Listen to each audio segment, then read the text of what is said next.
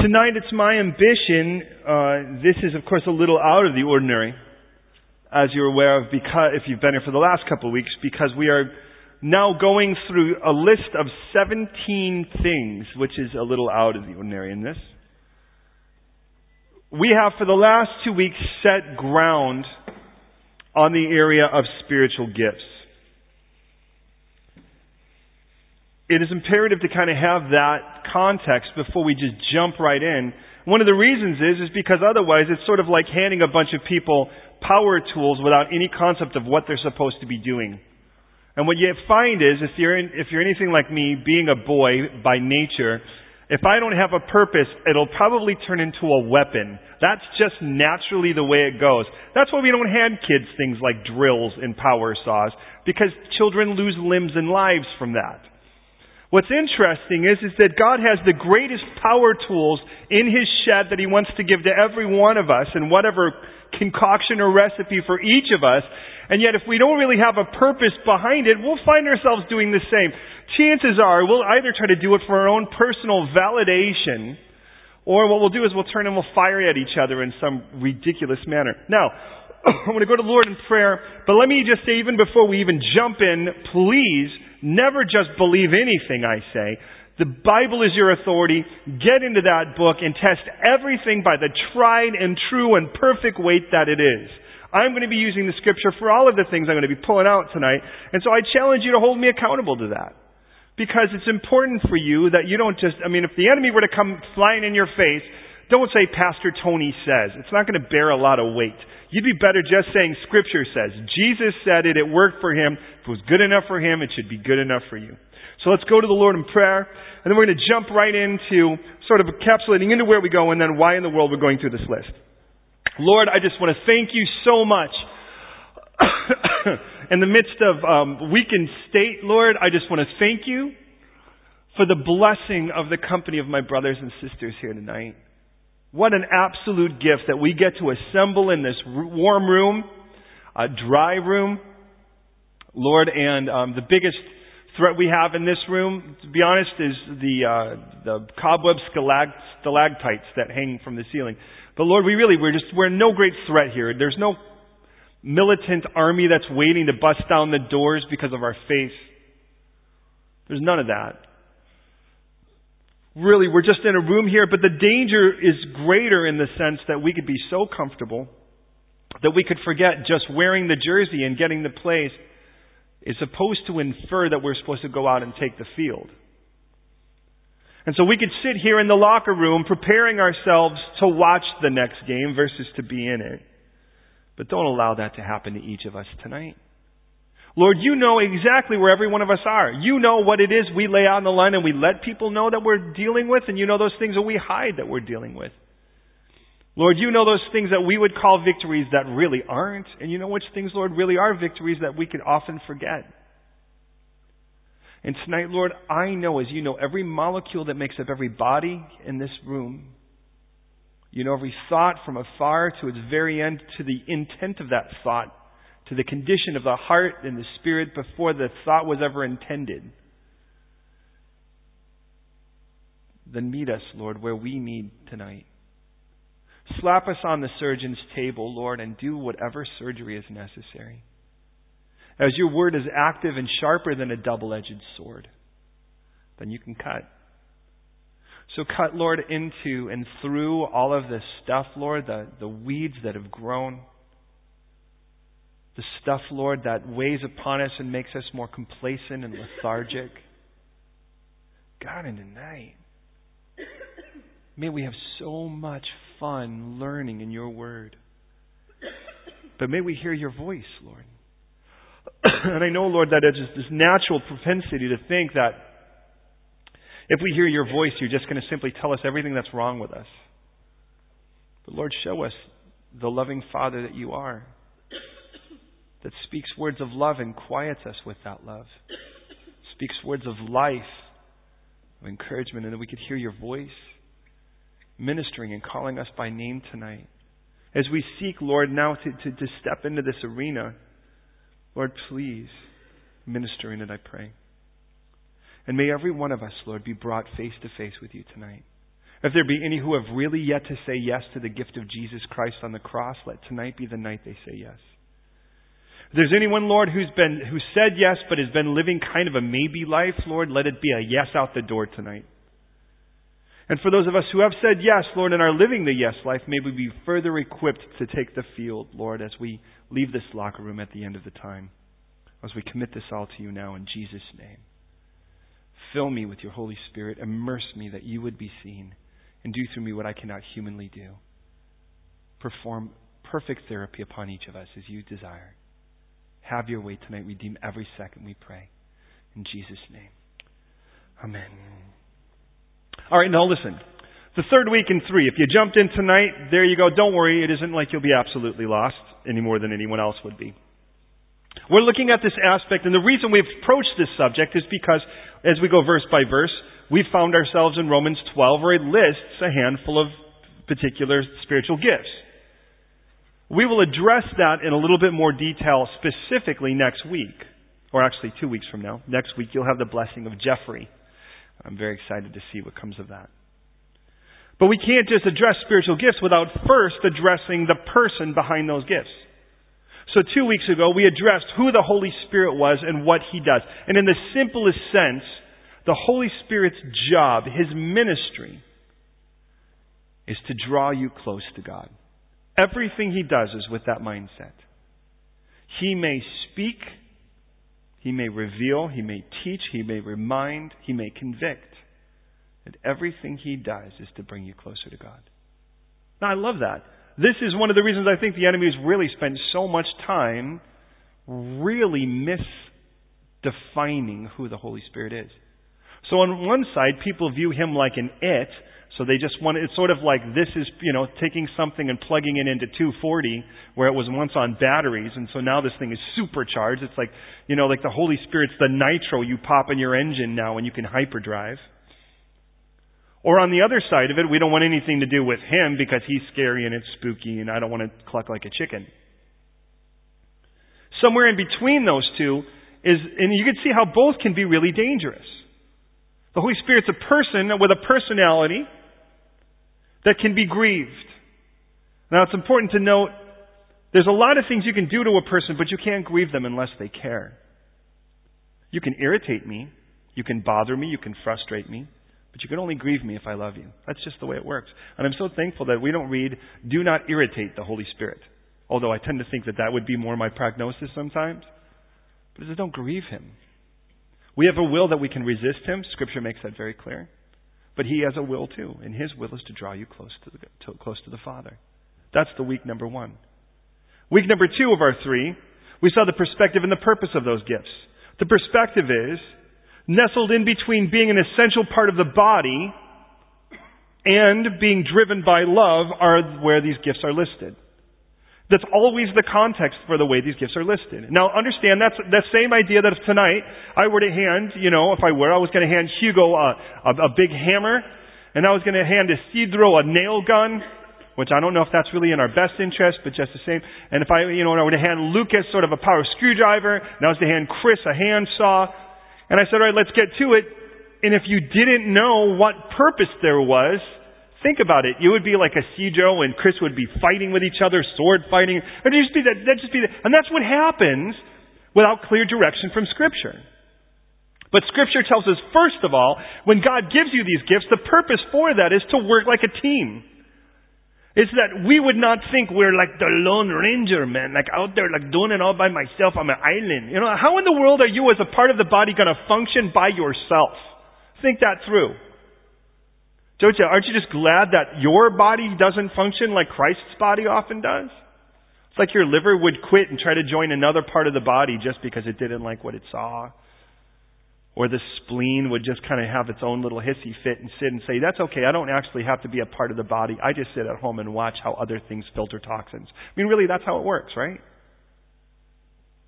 And yet Scripture tells us that if we are going to really claim these things that God has laid before us, then we better be careful to recognize we are a body. We are a team. And as a team, we are to work together. The house gets built because every one of you does your job. Next door to us, where I live up in New Barnet, they have been rebuilding the house almost from the ground up. They pretty much just gutted that baby and redid it. Now that's been really fun because I'll be honest, the nice thing is it gets me up a lot earlier than I would want or expect to, because of course none of that building is quiet. But everyone has their job. I mean, there's the guy that's out there and he's clearly sawing, and he saws early. He's got to saw early so that other guys can hammer it and screw it in and put that joist where it needs to be and so forth. That's just what he does. There's the other guy who's, by the way, he's out there and he's laughing and he's plastering. His job is to make sure that the plaster goes on right. So another person there's painting, and there's at least 4 guys that are hired simply to sit right outside our window and scream obscenities from 8 in the morning until noon. I'm not exactly sure what that has to do with the house, but they're there. There's no doubt about it. Anyways, but each one of them has their job. Now, it's interesting because sometimes the jobs kind of blur in the edges in the sense that this guy may help this guy in his job, but each one of them has a responsibility with his giftings, and with those giftings, he has to do his thing, and if he doesn't do his thing, the whole house doesn't function well. If the architect decides that somehow, wow, who needs support walls or support beams? Let's just make it pretty. Well, then, of course, the second floor becomes the first floor.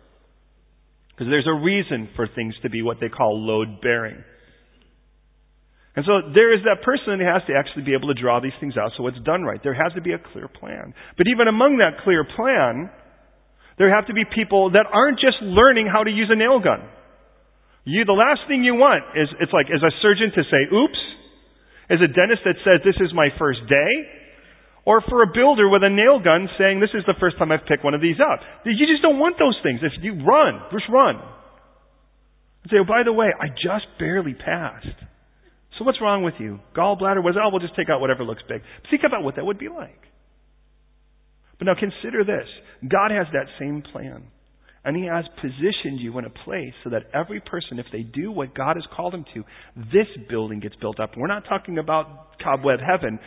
We're talking about we as living stones are being built together for a dwelling place of God. That's what Peter tells us. Christ is our foundation. Christ is our cornerstone. And then we get built up. So follow me on this as we start now to prepare for these list of, and all there are in Scripture, prove me wrong, are a list of 17 different gifts according to Scripture. You can try to find more than that. And people say, well, I have the spiritual gift of worship. Well, that's really cool, except it's not listed as one of the 17. Now, that doesn't mean you don't have a spiritual gift you can exercise in it. But I've learned this. Music, like a lot of things, it's a vehicle. And it's important. You can judge the vehicle, but you'd be more careful to say, what is it carrying? That's the point. It's a courier. So as I really like the beat. Yeah, but if it says, kill your mother, kill your mother, kill your mother, I'm not real happy. I'm not going to like that song. It's just kind of the way it works. So follow me on this particular plan from our great architect. This is what he tells us. We all start out as sinners. That's the beginning of this. Now, all that simply means, in the simplest sense, is that God's revealed Himself and we said, no, we will not take you on your terms. I'm going to live my life my way. Now, what's interesting is we could still pretend like God's going to follow us, but He's supposed to be our leader. And we could still try to make up our own rules and say that, well, this is what it means to go to heaven. I'm going to be a good person, at least better than that person. And of course, the worse you get, the harder you have to find a person. But sooner or later, you're still better than Hitler, right? So you're going to go to heaven. So that's how it goes. Well, God has a different plan than that. And we all started as sinners. Now, in the end of it all, every religion is based on what you do to get right. That's the whole point of it. We all recognize somewhere down the line something is wrong and it needs to be rectified. Every other religion in the world is about us initiating some form of plan, actuating that plan, getting it done, and then presenting it at the end, and hopefully it's good enough. Except for Jesus. Because with Jesus, He initiated the plan before the foundation of the world. He stepped into earth. He died on the cross, though completely perfect and completely innocent. Died on the cross so that all of our sins could be paid for. Rose again on the third day to give us brand new life. Now, in other words, with everything else, we initiate, we perform, and at the end of it all, God, hopefully it's good enough for Him. Now, He judges. But with Scripture, according to what Jesus has done, He initiated, He performed on the cross, lays it before us and says, now it's your choice. What are you going to do with this? And if we say yes to that gift of Jesus, we move from sinner to saved. Now, by the way, there's another word for that, and that's saint. Now, I don't know where you've come from, and I know some of you've come from places where saint is someone that has to do like card tricks and raise the dead and save a whale and this kind of thing, and then turn water into wine themselves. But scripturally, all a saint is, it just means called out one, ecclesias. And the moment you've accepted the gift of Jesus Christ, you are a saint according to Scripture. When you read the epistles, it says to the saints and the brothers. So that's St. Jeffrey. That's St. Joe, in case you guys don't know. St. Joseph, right there. All those like hospitals and everything. That's the guy right there. St. Marcia, St. Shirley, St. Marcia. 2 different Marcias, by the way. I'm not saying double. That's just the way it works. That's Scripture. When we go from sinner to saint. But see, that's not the end of it. If that was the way it was, the book would be a lot smaller. But there's a difference. Now, there was a day it was Sinner Jeffrey, but Sinner Jeffrey became Saint Jeffrey the day he accepted the gift of Jesus Christ. Have you accepted the gift of Jesus Christ? That'd be the same as two people, they move in and they say, we're married. Why? Because we decided so. But even the government doesn't recognize that. They're like, nice, you can call yourself what you want, but until you stand and make a conscious, open decision to say yes at the altar or whatever their altar is going to be, you're not legally married. And in the same way, you're not legally a saint until you say yes to the gift of Jesus. But why would you say no to a gift like that? Now, Sinner Jeffrey went to Saint Jeffrey, but the day that Sinner Jeffrey became Saint Jeffrey, God had a plan now, and He wants to make him Student Jeffrey. Now He says, and the word, by the way, in Scripture is the word mathetikos, and it's the word that simply means disciple. And all disciple is a student. That's all it means. So when they said Jesus' disciples, that just meant Jesus' students. Jesus was just a teacher that walked around like other itinerant teachers with a bunch of people that followed Him because they were students. That's the way the religious leadership saw Jesus. Well, that and they were really troubled because He was, not succumbing to their particular traditions. Now, that's not the end of it either. But that's one of the reasons we go to church, to be honest. Is we go to church, one of the reasons is because as a student, we want to be taught. We open up that book and it says, as newborn babes in Christ, desire the pure milk of the word that you grow thereby. God says, the moment you get saved and become a saint, become a student, and open up your textbook. The only difference is now the author of the book lives inside of you. You go, but I don't understand everything. God says, I didn't tell you were supposed to understand everything right now. Just like a good architect, he builds the first floor before the second. And sometimes you'll read through and you go, all I get is this one thing. God's like, that's the only thing you need to know right now. That is load-bearing information. The next time you're going to pick up other information, that will bear the load for the next floor. But if you think you're going to understand it all the first time, then what in the world are you going to do with all that information? That's the same thing as saying, well, I'm not going to take a shower because I can't drink all the water when it comes out of the tap. Well, duh, it's not there to do, it's there to wash you. So you go from sinner to saint and saint to student, but that's not the end of it either.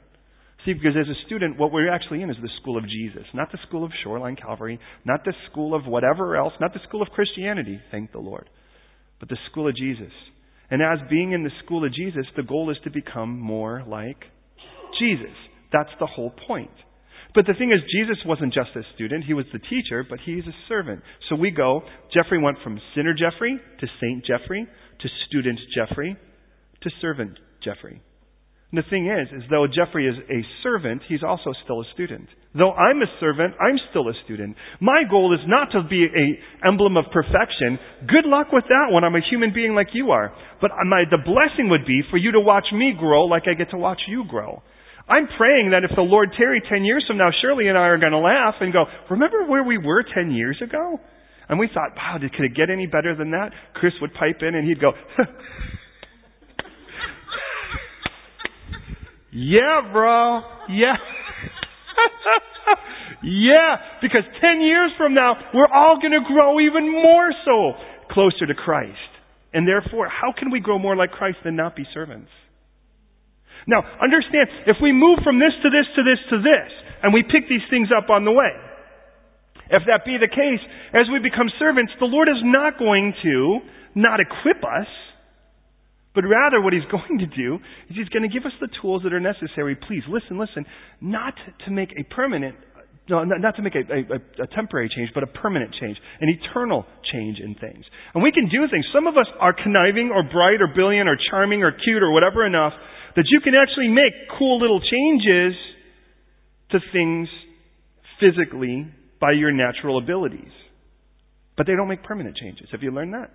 I mean, I could kick up dust all day by my natural tendencies, but I can't move mountains without Christ. My goal tonight isn't to kick up dust in your heart, it's to move mountains. Now please hear me. As that is the case then, he starts laying out, well, here are some of the things that I'm going to put into your belt. Now understand, if Marcia is a plasterer, but Joe is a carpenter, they're going to have different things in their belt. They may actually share a couple of the same tools, but all of the tools they have may be, the total recipes will be different. Does that make sense? Not only will they be different, but even if they had the same tool, they would probably use it differently because it's for a different purpose. The end result is the house gets built, but the tools are used, and God has tools for every believer because His goal is to use you, listen, to impact eternity. Not just be nice and have people go, that's a really nice guy. Now, here becomes the problem. Unless we let the Bible, who, by the way, please understand, I'm convinced that the Bible is the best commentary on the Bible. So it's like, well, I've read this really bright guy, and he's got glasses, and he speaks really well, and da-da-da-da-da. Well, that's great, but I'll tell you what, the Bible quotes the Bible best. And if I want to get a definition for all of these things, I just have to start asking myself, what's the word? How does it play out in Scripture? Because if I don't define it according to Scripture, you know what I'll do? I'll wait for some form of esoteric experience, and then I'll say, oh, that must be it. Peace. Oh, this is the peace of God. That's it, right? Because why? Someone told me that's peace. It's like, oh yeah, it's the peace of God. It's like, that's what happens. So follow me on this. I'm going to go through the list now. Are you ready? That was a question. Okay, good. I just want to make sure that I wasn't speaking in the morgue. Like, are you ready? Everyone's like, oh. Okay, here we go. The first handful, by the way, we're going to pull right out of Romans chapter 12. And here's the first of them. It says, he who prophesies. So the first one is prophecy. The word for prophecy, by the way, in the Greek for what is prophetia, like prophet. Now, it's interesting. One of the ways that I want to get definition is how do I see these things potentially borne out in the book of Acts? Because if I see how these things are borne out in the book of Acts, it gets me a better understanding. Now, this is what I can tell you. That there are over 42 different people listed as prophets in one manner or another in Scripture. And there seems to be one very common message throughout all of Scripture. Prophecy is not forthtelling the future, always. Prophecy is forthtelling the Word of God. That is what's clear in Scripture. The term you'll see is the term, thus says the Lord. That's what you're going to see. Now, the reason I say that is that just because a person may have information about you does not mean they're prophesying. We'll see that there's another particular one that's later on that we'll see. Interesting. Do you know what the primary message of the prophet is in Scripture? Repent. That's the primary message. As a matter of fact, no other message gets mentioned more in Scripture by prophets than the one repent. By the way, prophets speak to whom, according to Scripture? Does anyone know? God's people, excellently. Then understand, the prophet isn't actually for the unbeliever. The prophet's for the believer. The prophet's for God's people. The evangelist is for the unbeliever. The prophet's job is to turn to God's people and to challenge them to repent. Now let me ask you, do we need prophets today? The question then is, does the church need to repent? For which I would say, bring them on. Now, just because a guy eats bugs and comes in wearing a robe and says he should have authority over the church doesn't make him a prophet. And we could say we're a not-for-profit business. But, please hear me, a prophet is somebody with a burning message, and the message usually first impacts them. Scripturally, by the way, as I move from student to servant, one of the things I start to see are those things that I thought were just freedoms that I could enjoy get removed for the purpose of serving other people. Can I enjoy this freedom and still serve to the greatest capacity? And what you find is a lot of these things that I think I can do but still not go to hell are things I will start walking away from the moment that I actually want to start serving other people, because they get in the way. And I don't want anything to get in the way of serving people. Now, a prophet today? Well, Scripture says this, and by the way, here's two texts for you to check, Deuteronomy 13 and Deuteronomy 18. Scripture says that a prophet, if they're going to call themselves a prophet, has to be 100% right, 100% of the time, or you stone them. That's a tough job. Let's be honest. I mean, the joke I think that my brother used to tell is, you know why there's so many false prophets in the world today? We stopped stoning them. That's just that simple. Truth be told, now if a guy wants to call himself, hey, I think I may have the gift of prophecy, check me, that's one thing. But if a guy says, I should have authority because I'm a prophet, then I'd say anytime you say, thus says the Lord, you better be 100% right 100% of the time. Because that is the scriptural standard. So when you've got a group of people that gather together in, I don't know, Kansas City or wherever, or hypothetically anywhere, and say, well, today's prophets are only right 70% of the time, that means either you stone 30% of them or you shut down the school. Because according to Scripture, a real prophet should be 100% right because he says, thus says the Lord. Now, I can tell you this. Any pastor should be sharing, and there should be prophecy involved. Now, that's not just speaking about the future. I can tell you, anytime I read Scripture, I can confidently tell you, thus says the Lord. Because that's what Scripture says. But I wouldn't call myself a prophet. But there are people who will exercise the gift of prophecy. And what you'll find is, I know Christian musicians that are like this. Their songs are challenging the church to repent. I love people like that. There was a guy back in the late 80s, early 90s. His name was Steve Camp. You probably wouldn't know him. His voice was a little bit different. So it all depends if you're kind of a different voice kind of person. But the songs he would write were so profoundly prophetic. Keith Green, some of you are familiar with him. Some of the songs he would write were so profoundly prophetic because what it was written to believers, challenging them to get up and run to the battle, to get up and not want to go back to Egypt, to really get up. And it's like, that's where lines are quoted from other people like, some people are comfortable to sit within the comfort of church bells, but I'd rather set up a mission a yard away from hell. I mean, those kind of, those challenges to the church, let's get up and let's do it. Not just let's get up and do stuff, but let's repent. That's the message of the prophet, and that's our first gift. Second gift, according to this, is the gift of ministry. This is one of my favorites because the word is the word diakonia. Could you say diakonia? Okay, that was great for 4 of you. Now let's try the rest of you. Diakonia. Thank you for those 4 of you who said it louder. All right. Now, there's sort of the joke. It's amazing what happens because you give a guy a badge and he thinks he's a sheriff. And this is one of my favorites for that. A deacon. That's where the word is. Deacon comes from the word diakonos, or like this, diakonia. It literally means to run an errand. So when a guy kind of walks up to you and goes, hey, don't mess with me, man. I'm a deacon. Tell him, well, go get me a donut. Because he's an errand runner. That's his job. Now, please hear me. The gift of ministry in the simplest sense is a person who actually goes out and just does stuff. Runs errands, fixes things. They're kind of the person that just kind of gets their hands really dirty. And that is that can be a spiritual gift. Now listen, here's the difference between a talent and a spiritual gift. Because some of these, you can be both. A talent gets things done. A spiritual gift gets things done eternally. There's the difference. So it's amazing. One guy can actually fix a faucet, and that's great. Another guy can fix a faucet, and somebody gets saved from it. I don't know how that works, but I can tell you that somehow when the whole church is working, but if the pastor's busy fixing a faucet, he can't share the message. And you know what? I'll be honest. There are people who set up that tea table. There are people that do everything from count the money and all that stuff because I don't want anything to do with that, to make sure that everything's set up. I mean, I can't set all of this up by myself and be ready in time. There are people that come in and they pick up speakers and put them on poles and plug them in and run sound and collect the information, to collect the recordings, get them onto the radio, get them onto the internet. It's like, that's a lot of deaconry, don't you think? And you know what the cool thing is? All of that stuff doesn't necessarily get seen, but those people still contribute. If any person gives their life to Christ through this ministry, they're an investment in that particular. They collect the dividend of that as well. Because they are, in that sense, exercising the gift of ministry. Now listen, the gift of ministry is a fun one because if you think about it, with something like the gift of ministry, there's a particular aspect where, excuse me, you may not think you're gifted with people. But you feel like, well, then I can't really do anything in the church. Nonsense. There are people that are gifted graphic designers that help put together flyers. And people that help construct the website. You know what's great? People get saved from the website. Are you aware of that? The gospel message, we have it on recording as a video. People actually watch that video, and we've had people respond that said they've given their life to Christ. We have, in some cases, over 72,000 people who visit the website in the course of a month. That's a bit crazy. Now, I'm not saying that like, check us out, how awesome we are. The bottom line is, none of that would be happening unless somebody put that website together, and I guarantee you that wasn't me.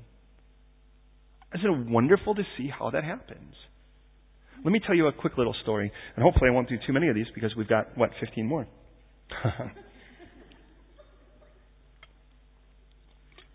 And you won't find the gift of patience on here either, but that's another. But it is a spiritual fruit. Anyways, we used to go to Israel at least once a year. And one of the places we would go in Israel was a place called Yardenit. And Yardenit was a place that's right on the Jordan River where we do our baptizing. Now, I don't know if any of you have ever heard the song. It's like, chilly, or was it Jordan is chilly and cold. Man, it is true. There's nothing I've known that's as cold as the Jordan River, man. That is cold. Have you been there with us? Oh, okay. Well, never mind then. It is really cold. And there are 3 tributaries that come down, and 2 of them into the Sea of Galilee that come around. It's the Hasbani and the Banias, which are natural springs, and then the water melts from the Mount Hermon down, and the 3 of those things collect into one, by the way. So there's our 3-in-1, great illustration of the Trinity. And that works down its way to the Jordan River, which then goes down into the Dead Sea. So that river is frozen, it's frozen snow versus melted snow, and that melts and turns into water. Well, we're in there, and one of the years we're there, excuse me, we kind of get there, and by this point I kind of know everybody that works there, at least that have been there for several years. And I'm on a first-name basis, and I'd kind of go and say hi to the manager and all that. And so one of the years I'd kind of show up, and we had a team of, I don't know, there's 60 of us or something like that. And as we kind of head into there is one of the gals is waiting there. She says, are you Pastor Tony? And she says, do you speak French? And I says, enough, I think. Why? She says, well, there's this person that is looking to get baptized, and they're just kind of wanting somebody to kind of take them in. I'm like, all right, well, that's really cool.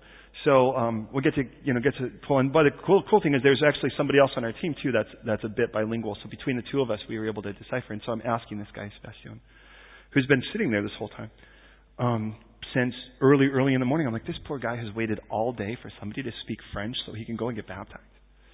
Like, how sad. I mean, we're there, it's like 4 o'clock at night, in the evening. Just the same. And so we ask him, well, can you share the gospel with me? What does it mean? Why do you want to be baptized? And it's great because he didn't think it was to be initiated into a church. He had said that his situation was that, he accepted the gift of Jesus Christ, and he wants to publicly testify of what happened to him spiritually. And he said it in a way as if I could have written a script. It was amazing. He's like, I just want to publicly demonstrate what happened to me spiritually. I was buried in Christ, raised in the newness of life. I want to show the world that in this baptism. I said, wow, that is the best French answer I've ever heard in my life.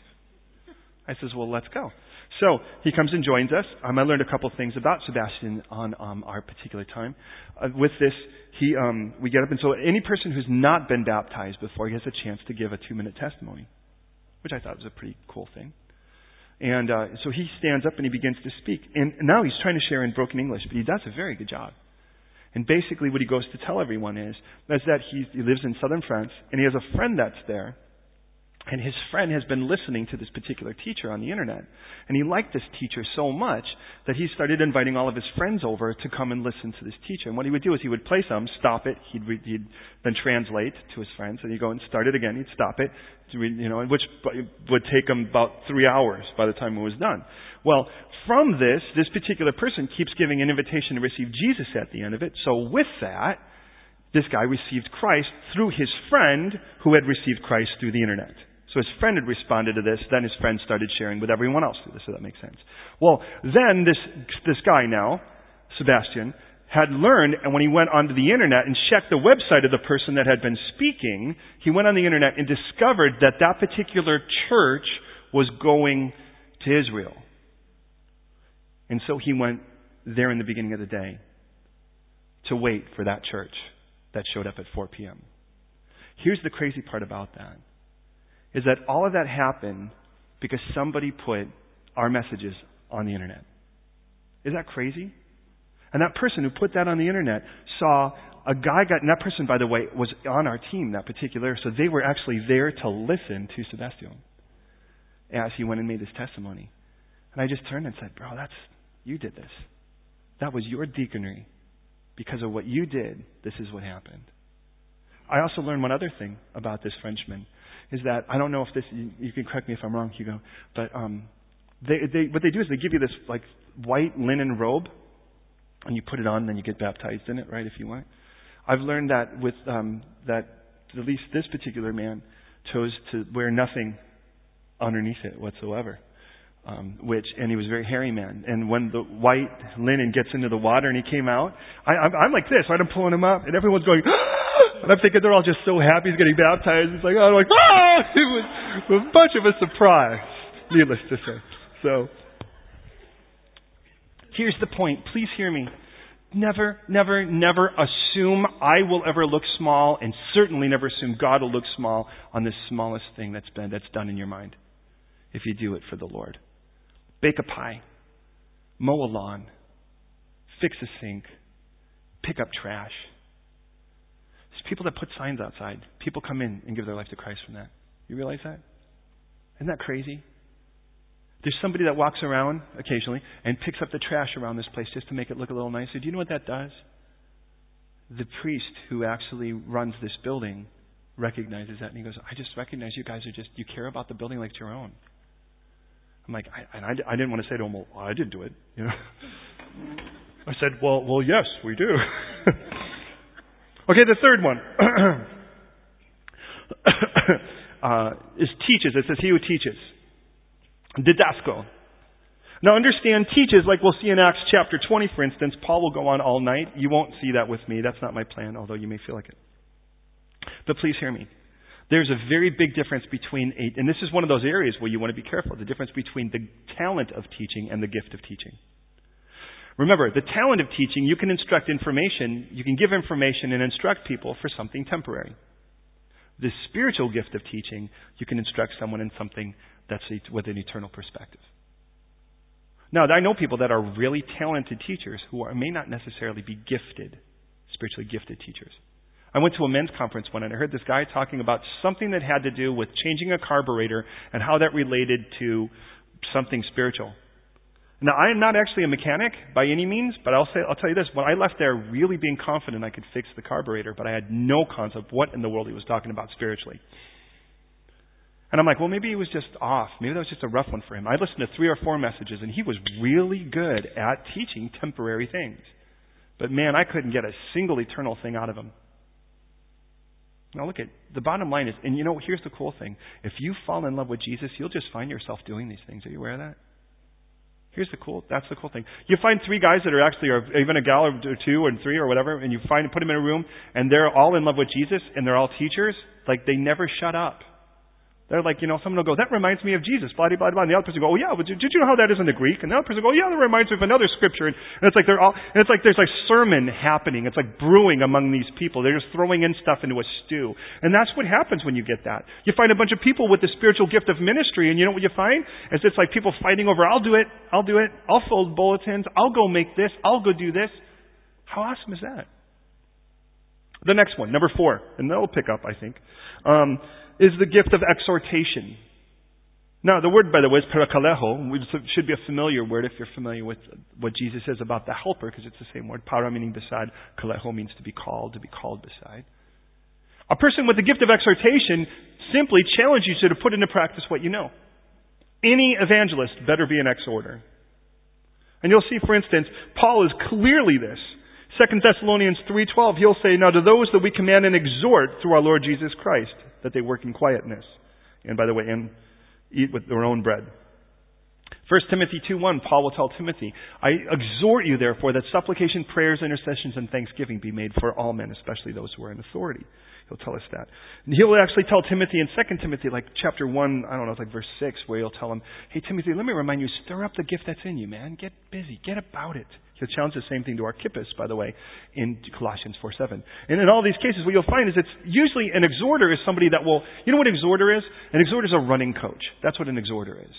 It's the person that actually says, I know you're getting tired, but let's push it. Let's do this. Let's go for it. Come on, let's try this. What are you doing? Let's do it. Come on, man. It's the person that maybe tried it and they got burnt out or whatever, and now they're like, well, I don't know. He says, no, man, get back on it. God's gifts and callings are irrevocable, and He's got a calling for your life. It is so amazing. Get up and do it, man. 5th, giving. Did you know that was actually a spiritual gift? Now, listen, apolates is the word, and it means, to be honest, to just hand things over. I happen to know some people with this. I think my in-laws, how great is that I married into a family where the mom and dad have the spiritual gift of giving. Now, there's a difference. Now, there's some people that are just giving and they'll just hand anything to anyone, and what you find is most of it will never return back, and they don't really care. They're indiscriminate.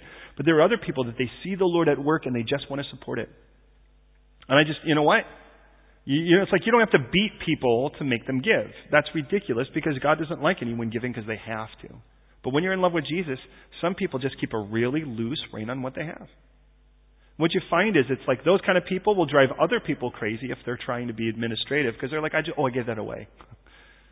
But you know, it's like if you go to a place like India, the second time you go there, chances are if you're anything like me, you'll take 3/4 of your entire wardrobe and put it in bags and hand it over to other people. Because you're like, I just don't need this, and you do. But remember, there's the difference between the talent and the spiritual gift. The spiritual gift, when they give, it actually goes to eternal ramification, goes to eternal difference. So what's interesting is you watch someone with a spiritual gift of giving, and they won't go and they won't give to every charity that they see. And let's be honest, how could you? If you walk down Camden, you'll have given away your life savings 4 times before you get to the station. It's because everyone's got a clipboard. But it's amazing when it's like the Lord just shows them that needs it right now, and they do. So there are those that have that gift. Next gift, verse number 6, by the way, and look at where 6 to 17, is the gift of leading. The word is proistemi. Pro means to be in front of or the first. Istemi means to stand. Like antihistamine means to actually be against that which stands in your head. Now, proistemi, the word for leading, is the idea of somebody that's willing to stand in front of people. And they're supposed to do that with diligence and eagerness and earnestness is the idea. And there's some that the Lord will call to lead, by the way. And you know what? They never have to fight to be in the front of the queue. They just wind up there. You probably guessed there are people in this room that are like that.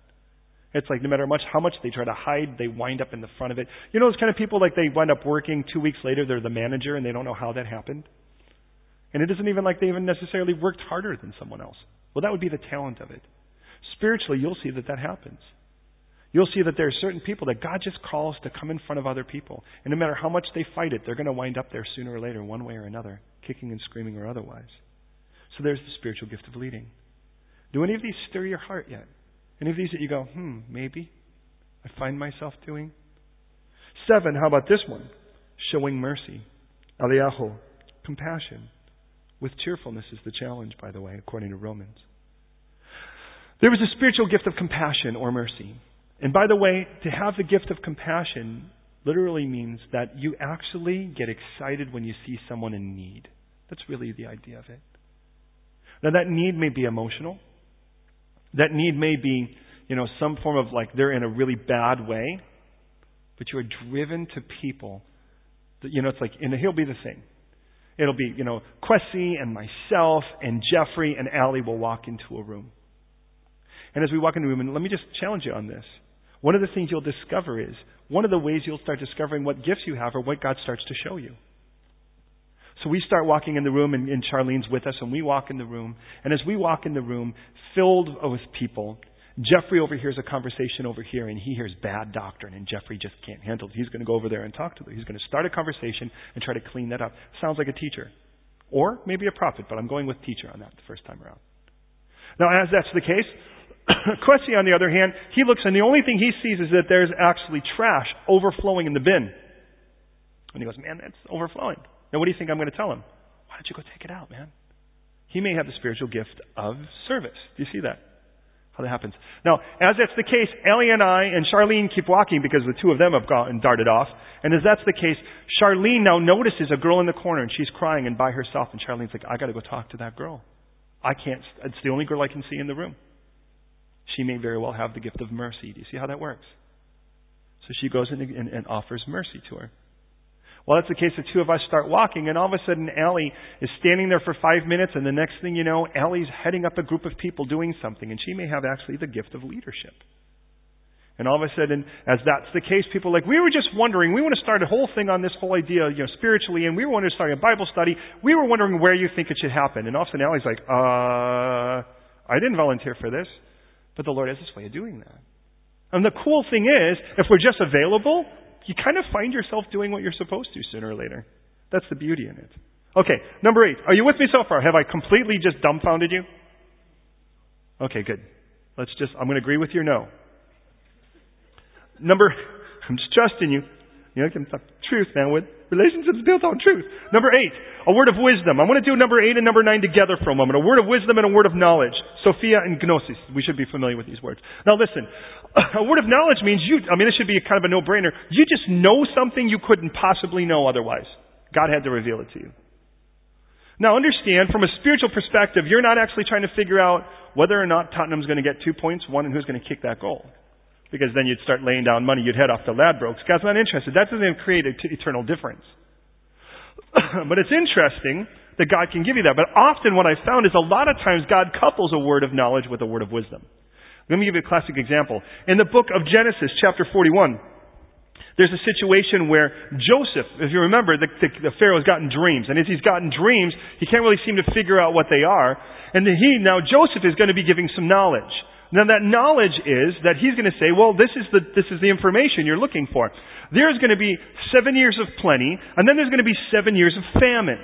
That's knowledge he could not possibly have known. That is a word of knowledge. Now, there could be that he interpreted what's an interpretation of the dreams. So you could either say he interpreted the language of those dreams.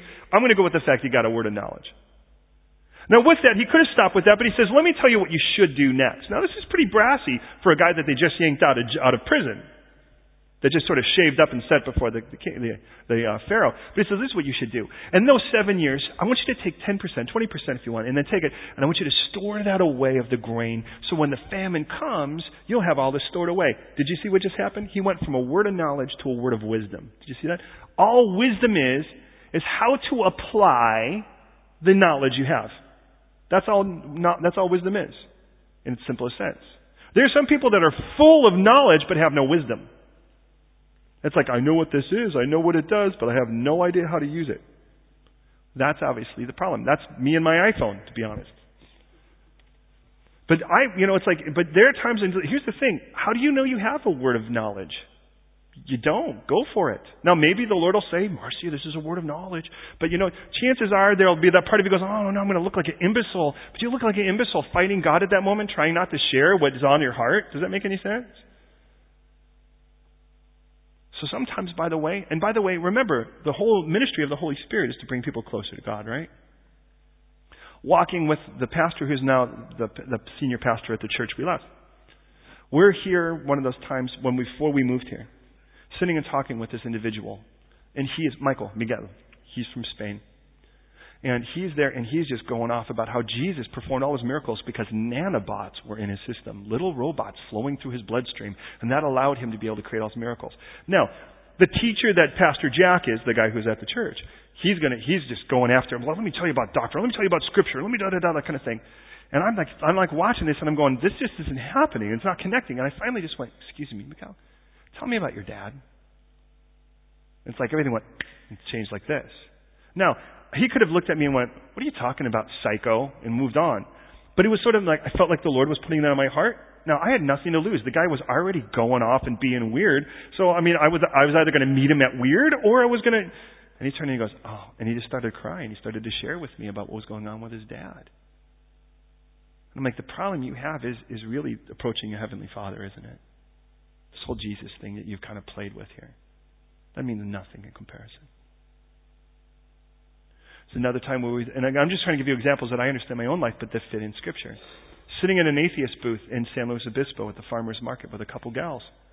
And then we just don't believe in Jesus. And I'm like, and then they went off about how angry they are at this Jesus they don't believe in. And this God that they say doesn't exist, but they're so angry. I'm like, how could you be so angry at a God that doesn't exist? I'm not angry at Santa Claus. It isn't like I set things up and go, oh, don't believe in Santa Claus. Santa Claus, the evil of today, and all that kind of thing. I don't set a booth up that says, by the way, there's no Santa Claus. Kids, go home and cry. I don't do that. And so I'm like, okay. And here I come in like a sheriff, wow, wow, wow, wow. And I'm like, let me talk about prophecy. And I'm opening up the Bible. I'm like, this, and then this, and then this, and then this, and then this. And these things were closed 400 years before, and this 1,200 years. And now look at how Jesus fulfilled it. This, and this, and this, and this, and this. And they're like, wow, okay, stop. Okay, well, you're just right. I'm just going to... So you're going to accept Jesus? They're like, no. Why in the world would I want to do that? I'm like, because I was right. It's like, but I don't. This is one of those moments, and I said, so how long have you been a lesbian? Now, could you imagine risking that? She's like, what? Who told? What? What? I'm like, look, the only reason I'm saying that is because I really believe that's the reason you don't want to give your life to Christ, is because you don't want to give that up. No. What if she'd have looked and said, punk, stupid, what are you talking about? I'd have been like, yeah, you win. I'm an imbecile. But God uses the foolish things of the world to confound the wise. So the Scripture is still Scripture. Obviously what that said is an idiot just showed you truth. Okay, anyways. The point is that if we want those things, understand the purpose isn't to make us look like the magic Houdini super brain person. The purpose of it all is to be used to bring people to Christ. Isn't that the whole idea of it? Maybe the Lord put something on your heart and you're afraid to act on it. Can I just say act on it? Unless it's something clearly sinful, act on it. You ever have one of those moments where you were like not going to pay the bills and someone showed up and gave you a check with the exact amount? Am I the only person that has that kind of testimony in this room? Sorry. Well, there you go. Clearly, now could you imagine if that woman went, well, I don't know. I mean, this is probably not the Lord giving, It was down to the penny, man. It was like so right there. But clearly the God gave her a word of knowledge. Said that guy needs to pay a bill and I want to use you. Isn't that amazing how that works? But I guarantee you, even if it wasn't that, somebody spoke to someone already and they came into your life because God told them something they couldn't have known unless He told them. That's just the way it works. Okay, working around now. Faith, number 10. And this just simply means trust. There are people out there that they'll never just be overwhelmed by anything because they're just like, God's cool. And you know what? I've learned this because this tends to be one I tend to embrace. When you're around administrators that want you to really look serious and concerned, you have to learn how to look concerned. Does that make any sense? Because it looks like you just don't take things seriously. It's like, yeah, you don't understand. Everything's fine. I'm like, no, it's going to work out, really. And they're like, what do you mean it's going to work out? And you're like, no, it's going to be fine. Oh, come on, you're just not taking it seriously. And I've learned this because my wife's an administrative kind of individual. So I've learned to do this. Now I got these lines. I have these lines right here. Do you know what these lines are from? Proving to my wife that I take things seriously. That's what they're from, actually, So those are my concern lines right there. So anyways, you get the idea. But maybe you have that.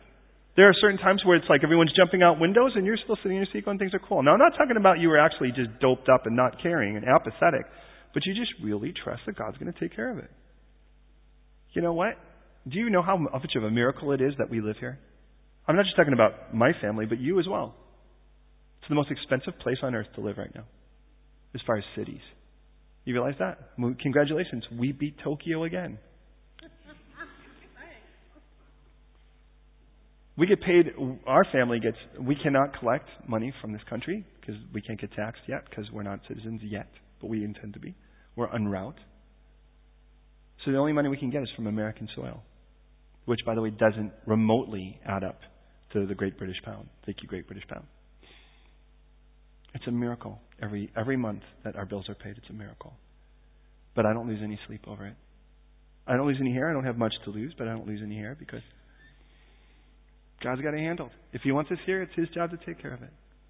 It's kind of nice to feel that way, Healings. Did you notice it's plural, number 11? Did you notice that? Gift of healings. Not just the gift of healing. God may actually, and to be honest, I don't even know what that means. Whether that means that Chris may have the gift of healing leprosy, I don't know. Or whether Chris may have the gift on Tuesdays, I really don't know. Or whether it may be that he has a gift with the geriatric or with the prenatal ward or what, I don't know. I do know this. I've watched God heal people, and it's undeniable. God still heals. And if you were to ask me, are the gifts for today? I'm like, no, which one of these do you want to shut off? If the real ministry is to bring people closer to Christ, could He still use any of these to bring people closer today? He sure does. The gift of miracles. And I think this is sort of the cleanup, right? In case something else really radical happens. Dunamis literally means the gift of great power. And we read, for instance, in Acts 19:11 that God worked unusual miracles by the hand of Paul versus usual miracles. Seems like an oxymoron, doesn't it? But it's like, this is my normal weird day, and this is my extraordinarily weird day. You know what? And actually, isn't that kind of what the life of a Christian is? It's like we are, if you think about it, our every day is an ordinary miracle filled with these little extraordinary miracles that pepper it. Well, think about that. That's something to chew on. The last few. 13. This is one of my favorites. Discerning of spirits. Now, diakrisis. There are some that say that the discerning of spirits is that you can walk in a room and decide whether or not a demon's in it. sounds lovely. The issue is, do I find it in Scripture? And I'll be honest, I don't. I don't find any place where Peter walks in the room and goes, whoa, whoa, whoa, guys, I think a demon's here. I mean, in fact, when Jesus walked into the synagogue, if you remember at the beginning of the book of the Gospel of Mark, he didn't have to figure it out. The guy just flipped out when the moment Jesus walked in. It's like, wow, which guy's possessed? Probably that guy, It's pretty simple, And it's like, you really don't have to guess. So what else could it be? And what's interesting, it says in Proverbs 20:27 that the spirit of a man is the lamp to the Lord. David would say, after falling with Bathsheba and seeking to be restored in Psalm 51:10, create in me a clean heart and renew a right spirit within me. And I start to think about it and I realize, scripturally, the spirit, first and foremost, is the attitude of a person's heart. Now, there is the Holy Spirit, which we recognize as an entity. And I'm not trying to split hairs. The reason I say that is, what if someone could discern a person's spirit, the attitude of a person's heart? Could that be used to bring people closer to Christ? And I'd say absolutely. The question is, do I see that borne out in Scripture? And I do, in Acts chapter 8. Really interesting situation. Think about this. Peter comes, he's laying hands on people, and as they do, they start to exercise these spiritual gifts. What a radical thought that is. And there's this guy who had been a sorcerer, and this sorcerer was following him around, and he sees this, and he goes, whoa, that's awesome. Loose paraphrase. Check me on it. And then he says, so how much can I give you so I can have that gift too? By the way, from that we get the term simony, which means that you should be doing something simply because the Lord's told you and you're charging people instead. That's why, by the way, just so you know, if you're going to get married, we're not going to charge you. If you need counseling, we're not going to charge you. We don't do that here. Because to be honest, Jesus' counsel that He's given me was free. Well, actually, that's not true. He paid for it. So, just know that. So if the Lord's called you in any of those things, I'm more than happy to meet with you. I'm married, so that's not what I'm saying. Anyways, so... Okay, so this guy comes in and he goes, so how much do I have to pay so that this can happen? And Peter turns and he says, man, your money perish with you because I could see that you're filled with bitterness. Bitterness? So the guy's like, he sees it and he goes, how much can I pay so I could have the spiritual gift of laying hands on people and have them exercise? And he goes, well, you're probably bitter. Is that what you would think? And the only thing I could think is that Peter was given insight into the attitude of that guy's heart. And it's like the Lord gave him a spiritual gift of the discerning of spirits. Does that make sense? And he kind of looked and he went, the attitude in your heart is full of bitterness. You want this gift for something evil. And he goes, man, your money perish with you. And then at the point, someone's like, please, just don't let that happen. Which was cool because he was called the great power before that point. This guy. Okay, last few. I'm going to go 15, 16, 17, and end with 14 because that's our hot seat, isn't it? 15, the interpretation of tongues. How many people have you ever heard that actually say they possess this gift? Wouldn't this be, and let's be honest, I'd love to have this gift, wouldn't you? That would be, I'd like to think what that means is you're sitting in a room and actually the Holy Spirit says, hey, listen to what Deborah's saying and you understand her Italian perfectly. And then, Hugo starts speaking, I understand that, that's French, I understand that perfectly well. And then, like Jeffrey starts speaking and you just understand what he's saying because Jeffrey just talks like this and it's hard to understand sometimes. And then Bruna starts to speak and you're like, oh, that's Portuguese, but I understand it completely. And then, you can argue over that because his Portuguese is Portuguese, and then there's Brazilian Portuguese because that would be what Lucas speaks. Would you understand both? But there is a spiritual gift of understanding language. Now look there are times where, by the way, does Scripture clearly spell out that you have a gift permanently from the beginning to the end? Or could it be that God just gives you gifts as they're necessary? I'm just trying to lay it out. Look according to Scripture. Could it be that the Lord would say, hey, Chris, in this season you're going to need these 5 tools. Quessy, in this season you're going to need these 3. Naomi, you're going to need these 3 right now. Could it be that? Because no wonder why Paul would say, seek spiritual gifts. It's like, okay, well, in other words, I want to go to the Lord and go, all right, Lord, what gifts do you have for me during this time? And I look at it and I think, that is one I ask for because I get put in a lot of countries and I'd love to know. Now, there are times where I'd like to think I'm just learning quick, but there are times where I get information and go, whoa, 2 guys I'm in Athens, I'm in Plaka, and 2 guys are, let's take them around the corner. And I'm like, whoa, do you understand? I understand what you're saying. Praise the Lord. The gift of helps. Literally, the word means to relief. Antilipsis.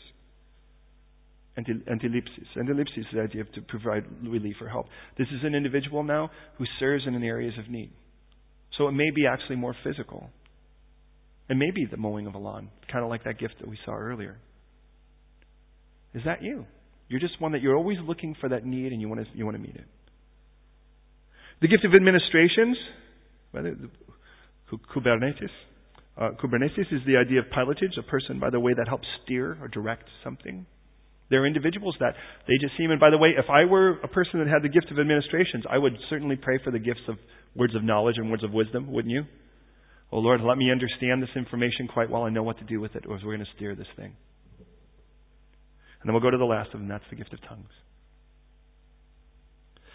It was a gift of tongues, by the way, for what it's worth, you'll see it listed 3 times in the book of Acts. It's listed in Acts chapter 2, verses 3, 5, and 11, Acts chapter 10, verse 46, and Acts 19, verse 6. Interesting, each one of those, different set of people, different place. In the first situation, of course, that's Pentecost. People are speaking known languages. By the way, it's not the gift of tongue.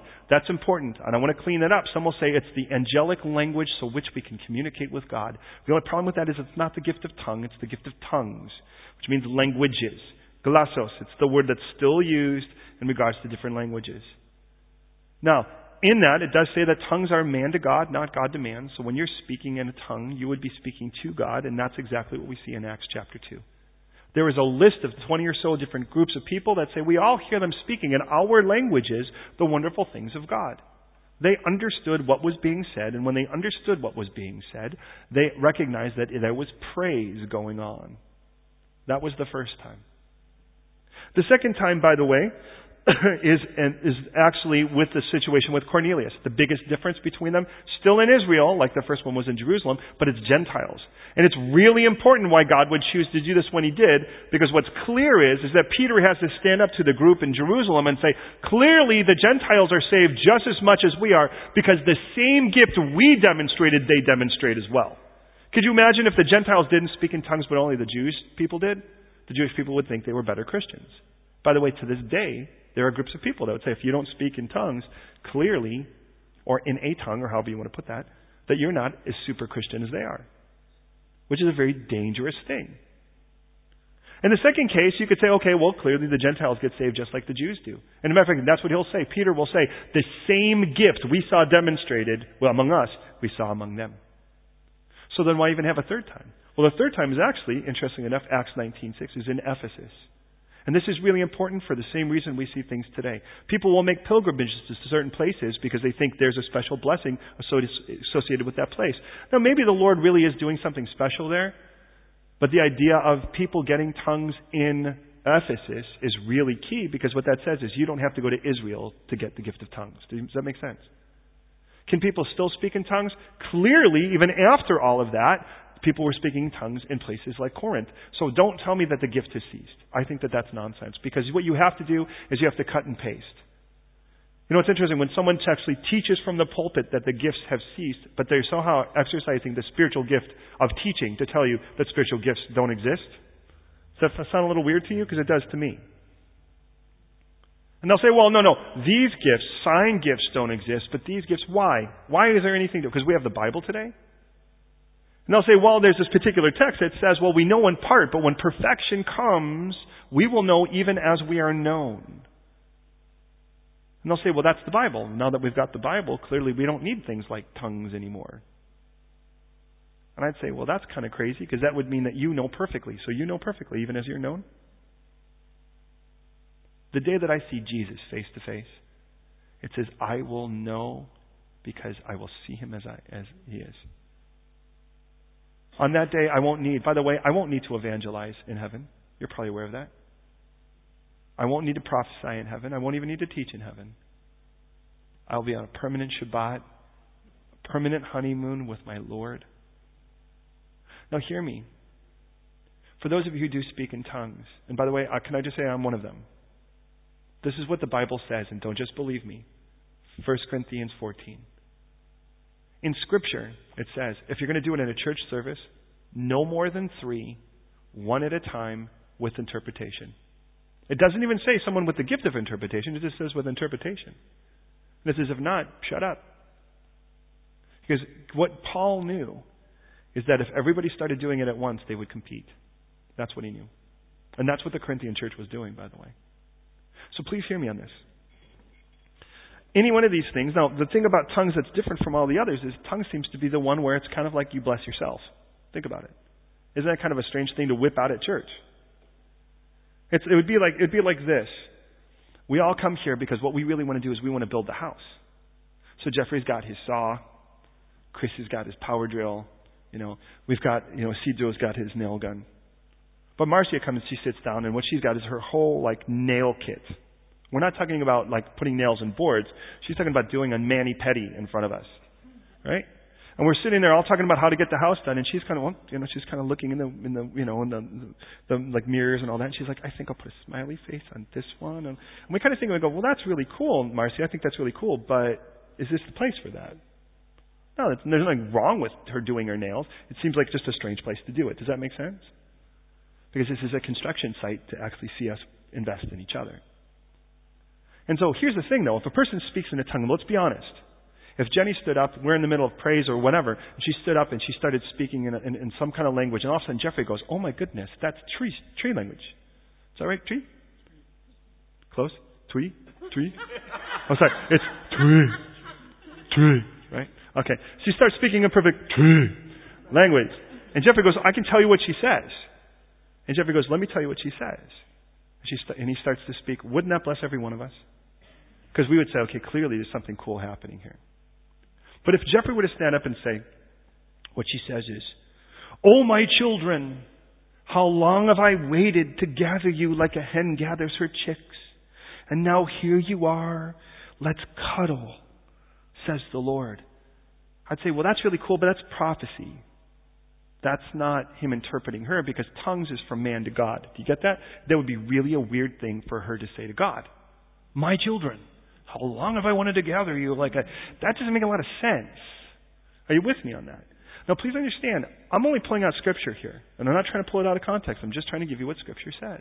And this is the reason. What God really wants a church service to be is a place where Jesus is so lifted up that any person can come in and go, weird, but it's awesome. And you know what? I'd get shirts that say that for each of us. It's weird, but it's awesome. Because following Jesus is exactly that. We are everyday miracles peppered with unusual miracles. Hey, look at, get alone and speak. Man, do it. If that's what it's going to be. Do your nails at home. That's great. Come here to be available. And whatever it is. And I just guarantee you, if you fall in love with the God who's fallen in love with you, you'll find yourself doing what He's called you to.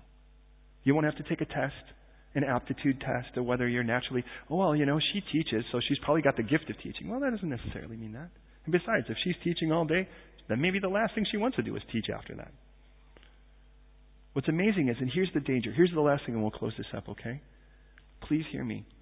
Jesus' model for church is so different because it's not about having a big fan base. Jesus had a real good way of killing His fans. Did you notice that? Driving them away. He'd say, unless you eat of my flesh and drink of my blood. Now, He knew that wasn't going to be a popular message.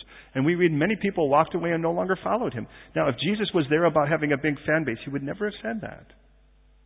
Jesus would heal someone and tell them, don't go tell people. Now, exactly, does that sound weird to you? It's like a guy's got one leg. He says, now, when you're walking away and people ask, don't tell him. Don't. Like they're going to go and go, you look different. What is it? And they're like, I don't know.